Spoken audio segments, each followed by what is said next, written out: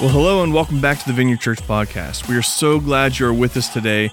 We are back in our series through the book of James, and our lead pastor, Chris Figueretti, is walking us through chapter 4, verses 7 through 10, and he's talking about how we don't really take our sins very seriously, but he's also going to tell us how we can change that today.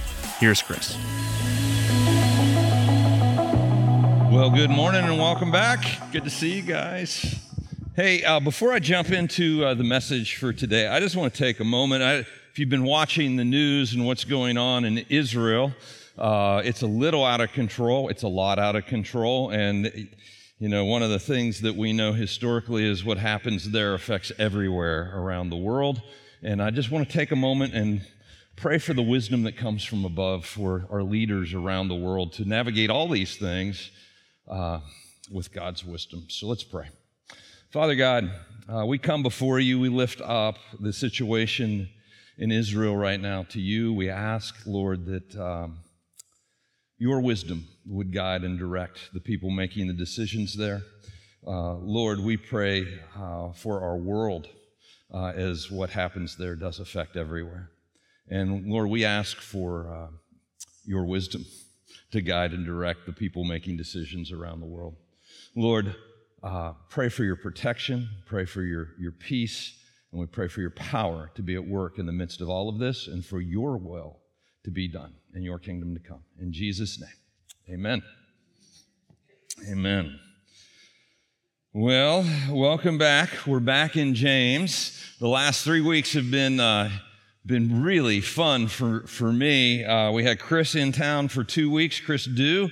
And not only did he preach here 2 weekends and deliver some incredible messages, but he spoke at the Hope Center, he spoke at the Belmont County Prison, he spoke at Celebrate Recovery, he ministered in various ways around the community, and it is such a privilege to have Chris Dew on our team and a part of what's going on here at the Vineyard. So we're really excited to have him. And then last weekend we had Joel Salatin, my mentor, come in and speak. And Joel challenged us to think about things that we don't usually think about. And I hope it was challenging. It was not designed to be, hey, yay, amen. It was designed to challenge us and cause us to think about the morality of things that we don't usually think of, and that was a lot of fun. So there was that. Now, last week was a break from James, but this week we're back in, and I am going to come back to the last 4 verses that Chris covered 2 weeks ago. So if you have a Bible, and I hope that you do, open up to James chapter 4, and we're going to start in verse 7.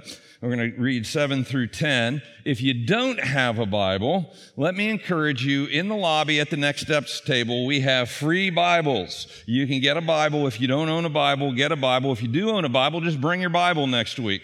But the whole point of all this is to point you towards God's Word. What I have to say about it can help you understand it a little better, but it is His Word that you need to be able to go to, and it needs to be your habit to go to as life unfolds before you. And so if you bring it, if you open it, studies show that if you bring it here, you will read it at home. It's kind of just flows into itself. And then if you highlight, underline, take notes, you'll remember what you've read, you'll remember what we've talked about. And that's the point, guys. We're not here to be entertained. We are here to be transformed by the renewing of our minds. And so if you're not bringing a Bible, do so. If you can afford a study Bible, you can get one of those out at the table in the far lobby, or you can order one online. I highly recommend a study Bible. Save up for one, get one. But if you just need a Bible in the meantime, we got free Bibles out at the table there. So, all right.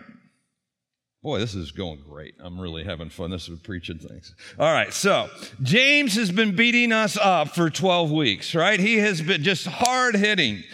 He has been calling us out on inconsistencies in our lives. He's been calling us out on sin in our lives. He starts out by calling out complainers. He says, count it pure joy when you face trials of many kinds. In other words, don't go around, oh, well, poor me. Count it pure joy because it produces in you character, and endurance. And it's not going to last forever, so don't get all wrapped around the axle about it, but count it pure joy and know that God is up to something bigger in your life and embrace what he is up to. Well, okay, this is challenging for all of us because we all like to complain, right? And he's like, no, count it joy. And that verse always bothered me, but just to be clear, until I went through a really tough trial. And then I understood what he was talking about. And I'm like, okay, I get it.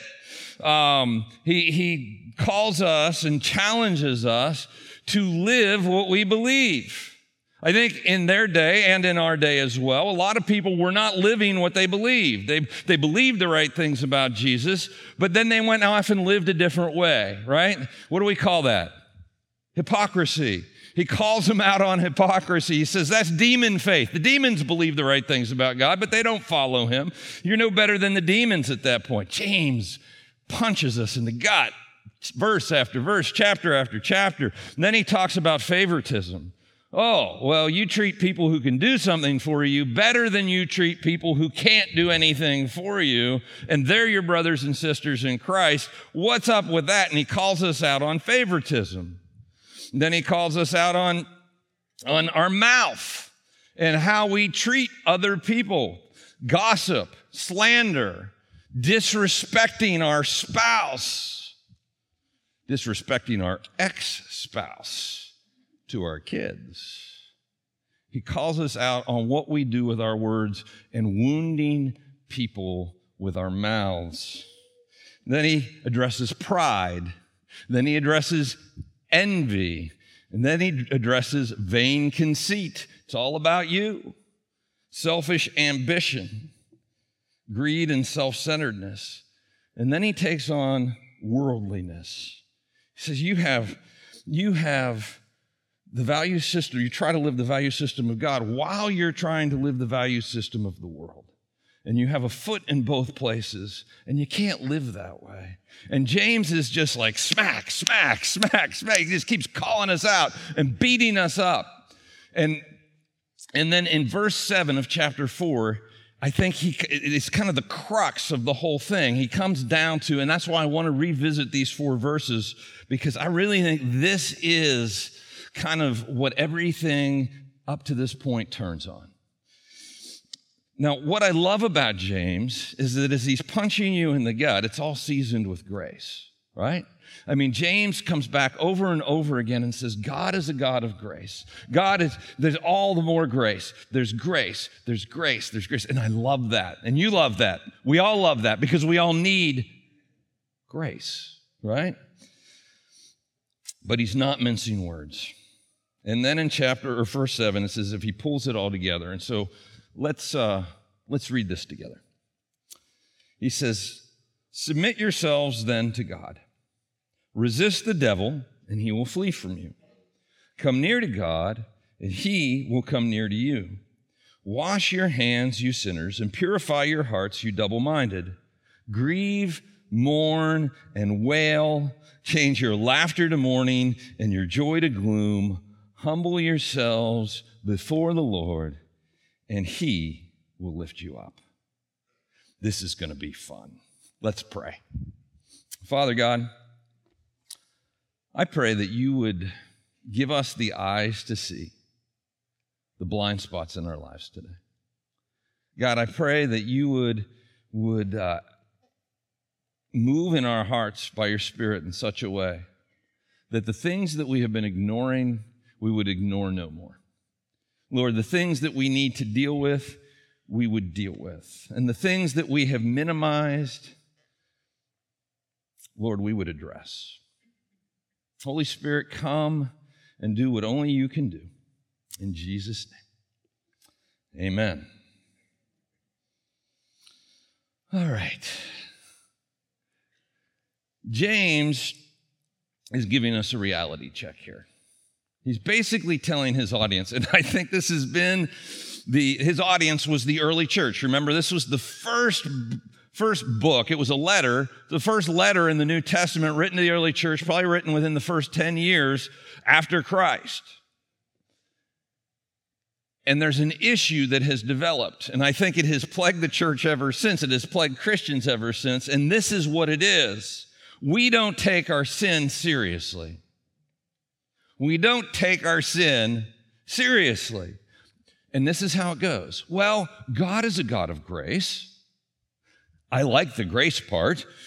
So I don't have to take my sin so seriously. I can live with a foot in the world and a foot in God's kingdom. I can have a double life, be double-minded. As long as I go to church on Sunday, as long as I've prayed whatever prayer it is I need to pray or checked it on the Connect card, as long as I read my Bible every once in a while, it doesn't really matter what I do or how I live. And James is addressing this with the early church, and he's addressing it with us here today. It doesn't matter how out of control my mouth is or who I wound. It doesn't matter how much greed is in my heart and how much I don't trust God, but I do trust money. It doesn't matter if I look at porn every once in a while. Oh, God will forgive me. It doesn't matter. It doesn't matter because God is a God of grace. And so over time, what we begin to do is we don't take the sin in our life seriously, and we end up living hypocritical double lives. I love James because he does not leave room for that. He is calling us out. He's saying here, that doesn't work. Yes, God is a God of grace, and he affirms it over and over and over again. But a sinful double life is a serious matter. It must be dealt with. And then he gives us a pathway to dealing with it. And I really think that these 4 verses really give us a pathway to dealing with the unaddressed sin in our lives. Now, here's what I know about you. Most of us are dealing with sin in our lives. Okay, wait. All of us are dealing with sin in our lives, right? We're all sinners, saved by grace. That is true.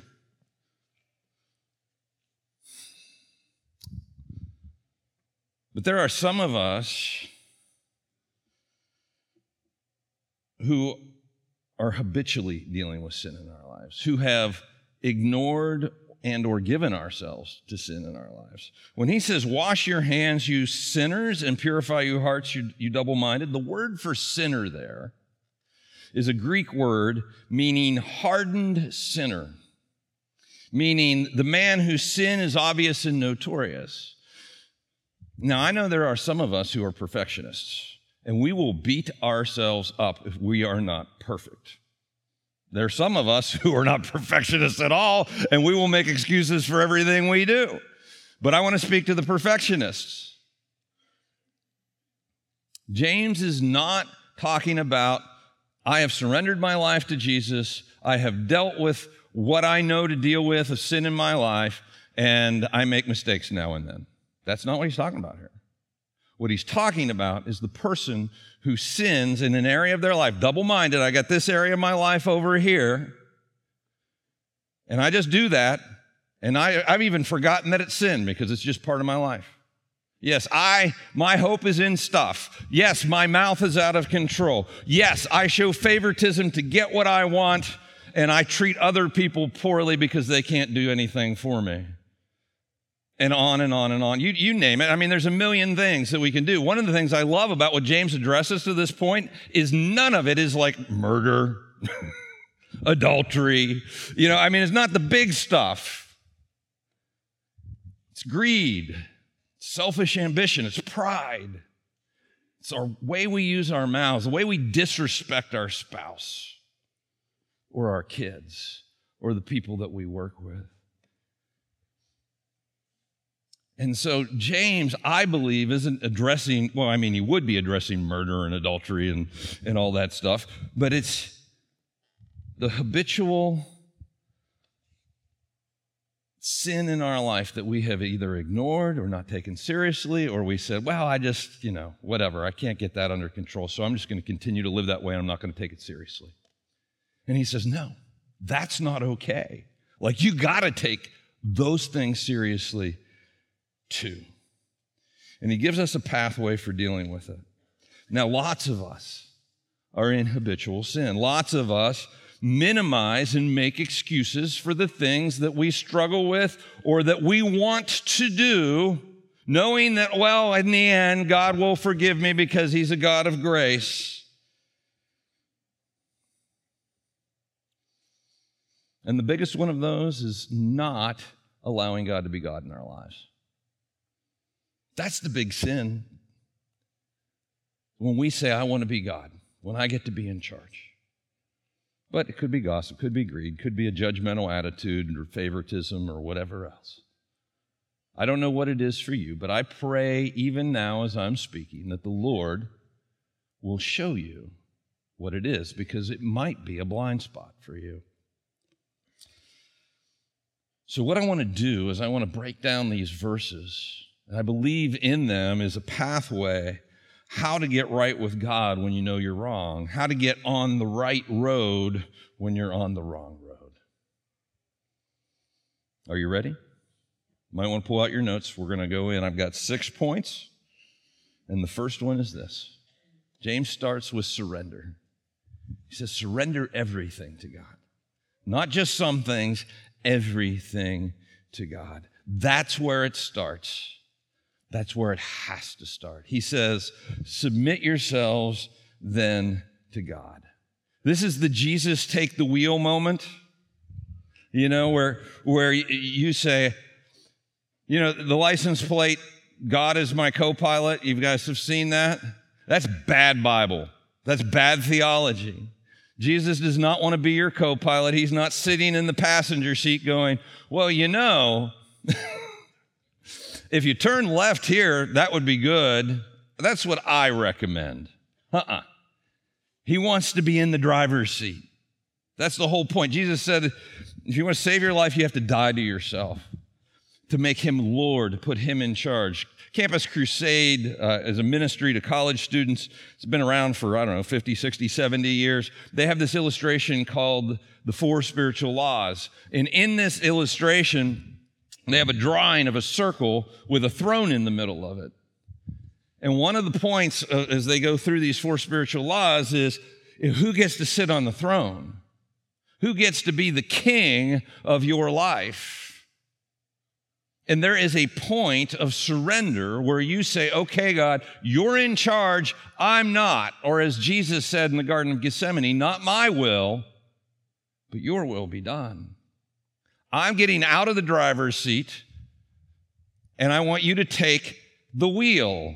I want you to get behind the wheel, not reach over and grab it when I get out of control, but I want you to drive the car. Surrender everything to God. I love the old hymn, I surrender all. It goes like this. All to Jesus I surrender. All to him I freely give. I will ever love and trust him, in his presence daily live. I surrender all. I surrender all. All to thee, my blessed Savior. I surrender all. Guys, this is the necessary first step to the life you're looking for. This is the necessary first step to following God and experiencing his power in your life. Saying, I'm not going to play church and I'm not going to play Christian anymore. I'm going all in. He gets to be God. I'm along for the ride. And James gets right to the heart of it, right out of the blocks. We call the fancy Christian word or Bible word is lordship. He gets to be Lord. You relinquish that. You surrender. And it is the most freeing thing you will ever do. It's the key to life. You acknowledge the fact that he is smarter than you are, and he is. That he knows the future. He sees the beginning from the end. He knows how to get you from where you are to where you're going, and it's probably an unlikely journey, and you would never choose it, but he can get you there, and he can carry you all the way through.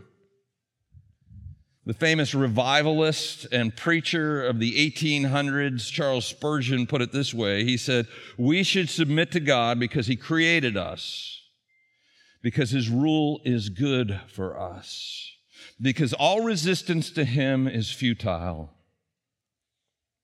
because such submission is absolutely necessary to salvation, and because it is the only way to have peace with God." You will not have peace until you surrender. Oh, but sweet surrender is powerful. So surrender everything to God. Then James goes into the next step. He says, stand against the temptations of the devil. Stand against the temptations of the devil. He says, resist the devil and he will flee from you. Now, the word resist there comes from two words in the Greek, to stand and against. Stand against. In other words, when temptations come, you stand your ground. You don't just give in to them. Now, this is really hard because we live in a culture that is driven by our emotions, right? Everything is emotionally driven. If I feel it, I got to do it. And James is saying, no, you don't. Some of us have never stood against the schemes of the evil one because we're just driven by our culture. If we feel it, we got to do it, and that's just the way it is. James is saying, no, not at all. You don't have to give in. Now, I know there are some of us who have tried to resist, and we continually fail in our resistance as well. But and we read that verse and we're like, well, he says if I resist the devil, he'll flee from me. Why isn't this working?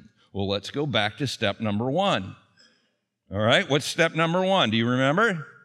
Please tell me you remember. I work really hard at this. You got to surrender everything to God. If you're resisting in your own strength and power, you don't stand a chance. But when God is backing you up, oh yeah, he'll flee. He's not, here's the deal. You're not that intimidating. You're really not. I mean, and you're not that strong. But when you have God backing you up, well, there you go. You've got power because God is standing behind you because you have surrendered to him. It's kind of like that scene in The Lion King where forgive me, I don't know the names. The little baby lion, help me out. Simba, yes. Simba is running from a hyena or something, and he's scared, and he turns around and he goes, grrr, and and the hyena's eyes get really big, and it runs off, and then as the camera pans out and you see the scene, his daddy, the big lion, is standing behind him going, grrr. Resist the devil, and he'll flee from you. Not because you're intimidating, but because you have surrendered to God, and he is backing you up.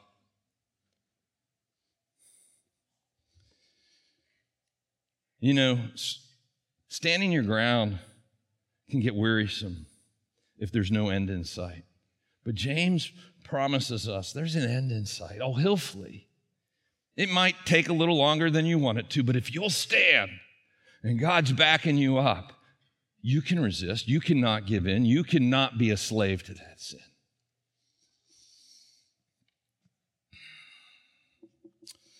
And then in verse 8, he says, come near to God, and he will come near to you.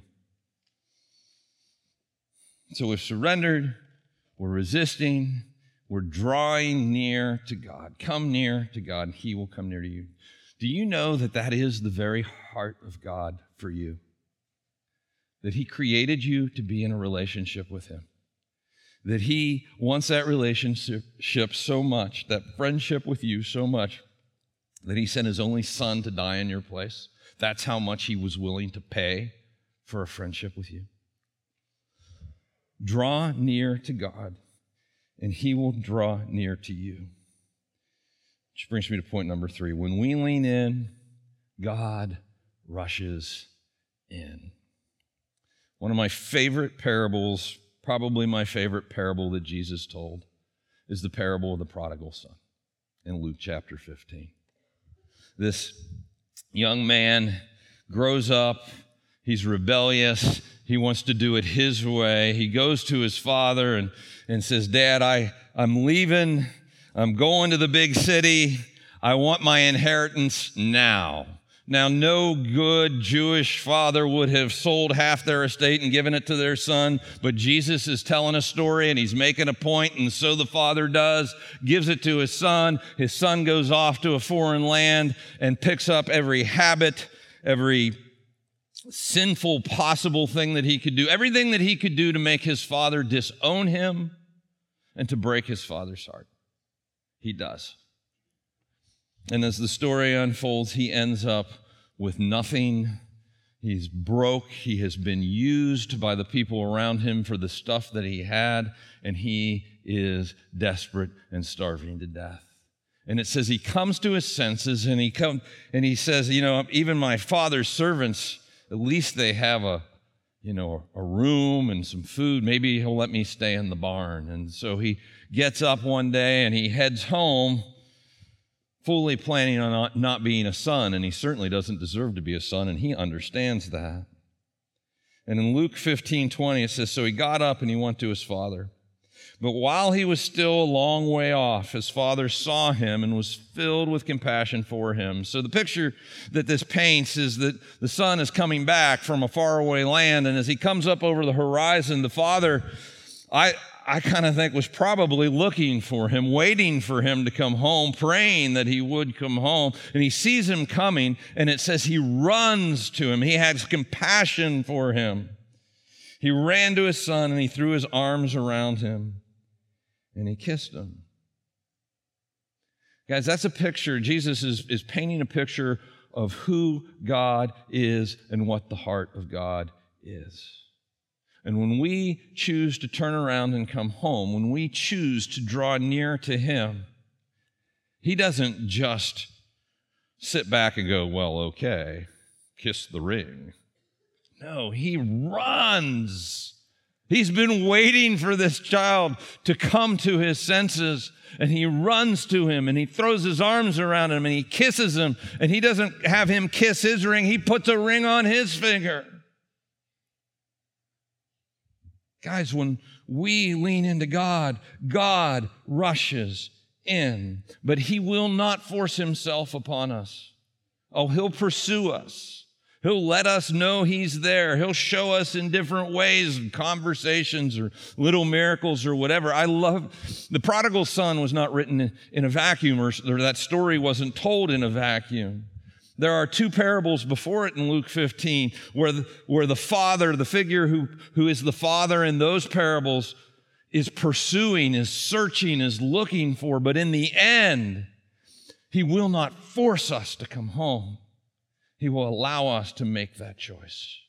He is waiting for us to draw near, but boy, when we do, he comes running. He rushes in. And I think it's interesting. It doesn't say draw near to God and he will save you, although that's true. It doesn't say draw near to God and he'll forgive your sins, and that's true. But what it says is draw near to God and he will draw near to you. And the emphasis is on that relationship. God wants relationship with you.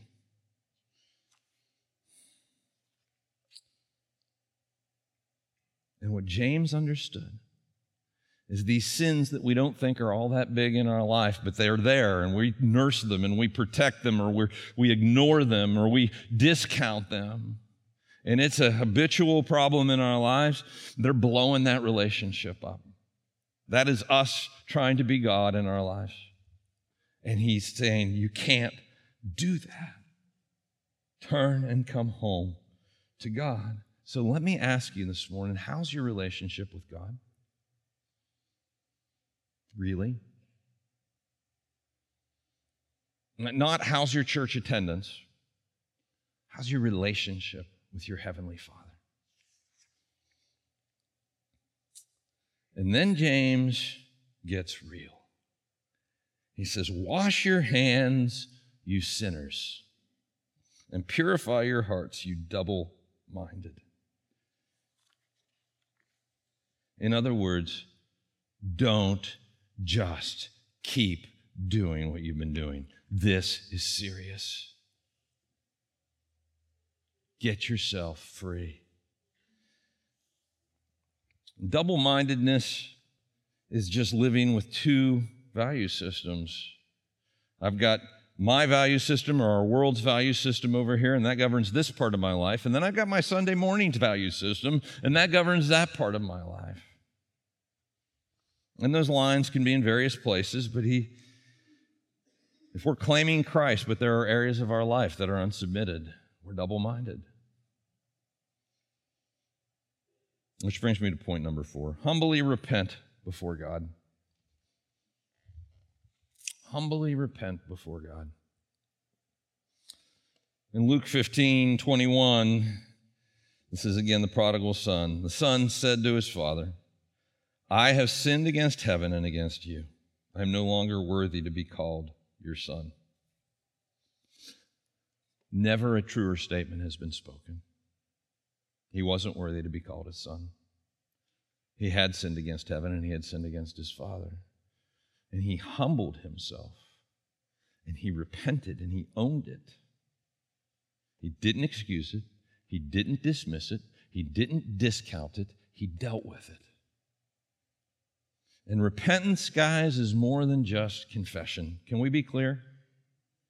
Confession is good. It's part of it. It's saying, but so often I think confession has become, oh, well, God, I'm sorry. You have to forgive me. And then we go back to doing what we were doing. That's not what James is talking about. Confession or repentance involves humility. It involves brokenness. It involves submission and surrender. It involves walking in the other direction. It involves what he gets into next in verse 9. He says, grieve, mourn, and wail. Change your laughter to mourning and your joy to gloom. This is another one of those verses that has always bothered me. I like happy Christianity. Anybody with me? Like, what's up with that? And it's because I've always read that verse out of context. I'm like, just, verse 9. James didn't write it, like he didn't put verse 9 in there. This was just one thought. But we break it down into verses and, it's helpful for finding references and stuff. But that's not how it's written. This was not a standalone thought. It's in the context of all of this. And so by itself, it's a downer. Grieve, mourn, and wail. That sounds like my kind of day. No. In light of your sin, in light of the parts of your life that are inconsistent with God's kingdom, in light of the fact that you are hurting people with your mouth, that you are showing disdain to some and favoritism and prejudice, and in light of all the things that James has covered to this point, whatever it is in your life,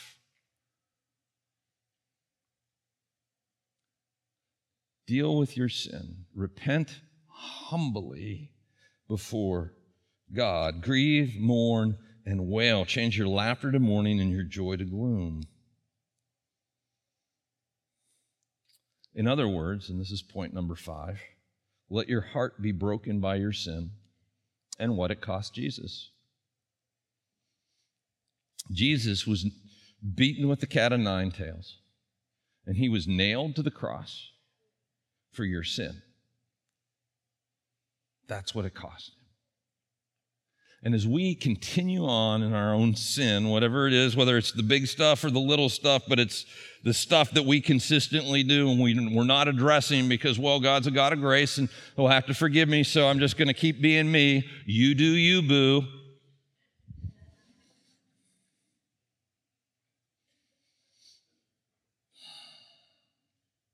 They put Jesus on the cross.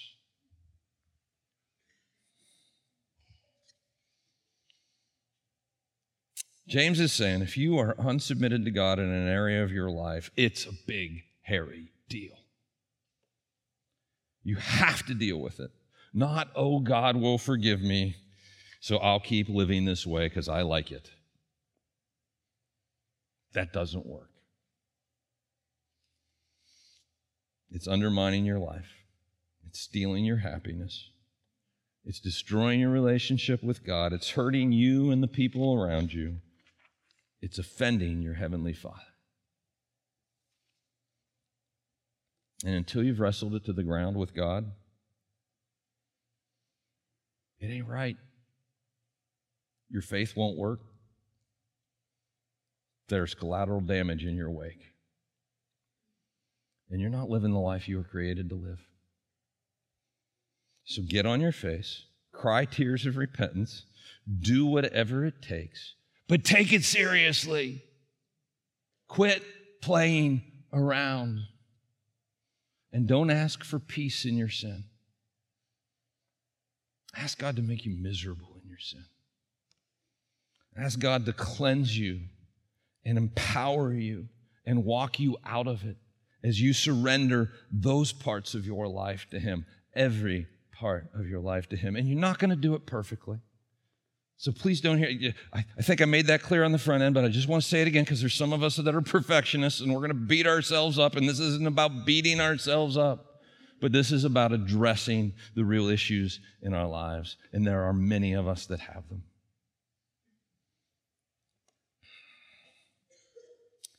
And then in verse 10, which may be one of my favorite verses, which is right next to my least favorite verse, is this: humble yourselves before the Lord, and He will lift you up. Universal truth. This is true from Genesis to Revelation. Jesus said, if you want to be great, make yourself a servant. You want to be at the front of the line, go to the end of the line. If you humble yourself, God will elevate you to where you need to be. That is a universal biblical truth. Which brings me to point 6. Humility is the key to the heart of God. Countercultural, isn't it? But it's true. 2 weeks ago, Chris read in verse 6, but He gives more grace. That is why Scripture says God opposes the proud, but shows favor to the humble. It opens the heart of God towards us. Humility does. It's God's upside-down economy. In our world, the economy of status in our world is you elevate yourself, you promote yourself, you say, look at me, you do whatever you can to find platform and position, and you go as high as you can, and you earn as much as you can, whether that be respect or money. Jesus said, humble yourself in the sight of God. James said, humble yourself, and God will lift you to wherever you need to be. Man, takes a lot of pressure off. It makes you a lot more likable, too.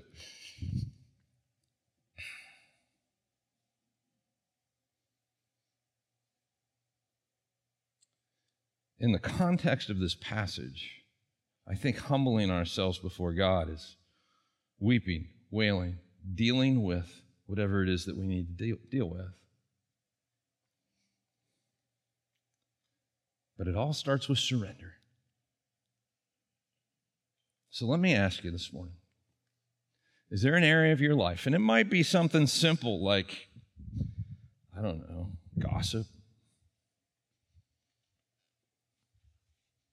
what you're looking at online, the way you treat your kids, every once in a while, your out of control anger, greed. I don't know. There's a million things. I can't list them all. That's why I prayed and asked the Holy Spirit to show you what it is in your life. But where are you unsurrendered? Not where do you make mistakes, because we all make mistakes, but where are you unsurrendered to God? And James would tell us today, don't do that anymore. Come to God, weep, wail, mourn, grieve, whatever it takes, and give it to Him. And stop playing church and stop playing Christianity because it doesn't work and you're miserable anyway. Surrender, resist the devil, he will flee. Not because you're intimidating, but because God's standing behind you. And as you come near to God, he is going to rush in to that relationship with you. But we have to wash our hands. We have to address these things. We can't keep playing the game and nursing the sin on the side. Purify your hearts, grieve, mourn, wail. Humble yourself before the Lord, and he will lift you up. He will lift your chin. He will restore you, and he will take you to where you need to be. He is not a God who wants to smite you. He is a God that wants to bless you. You know,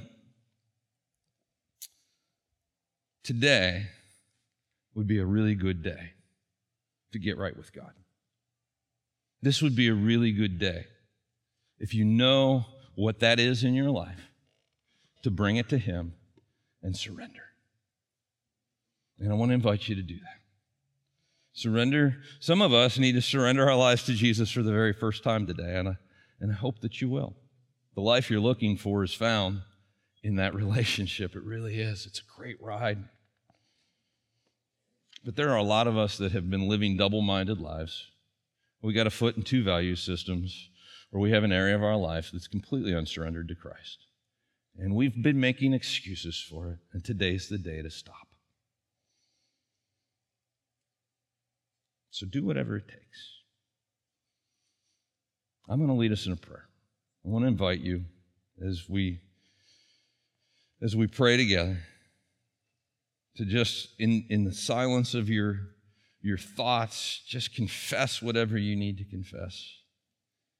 If you need to have a good sloppy cry, you can do that too. Well, let's just come before the Lord right now. Let's bow our heads, close our eyes. Father God, I thank you for the beauty of this passage and the truth contained in it. God, I thank you that you have a life that is so much better for us than the one we've been living. God, I thank you that your heart for us is not to be encumbered by sin and the weight of this world, but to be free, and that freedom comes from submitting and surrendering to you. Thanks for joining us on the Vineyard Church podcast today. It's our greatest desire for people to find and follow God, and we hope this podcast is one way that helps you do just that. But don't stop here. We would love to see you face to face. God's people grow most in community, so don't forget you can join us live at the Capitol Theater in downtown Wheeling every Sunday morning at 10:30 a.m. If you'd like to connect with us in the meantime, make sure to visit our website, vineyardwheeling.com, or download our app. You can catch up on previous messages and series, request prayer, and even download additional content. Thanks again for joining us this week. We'll see you next time.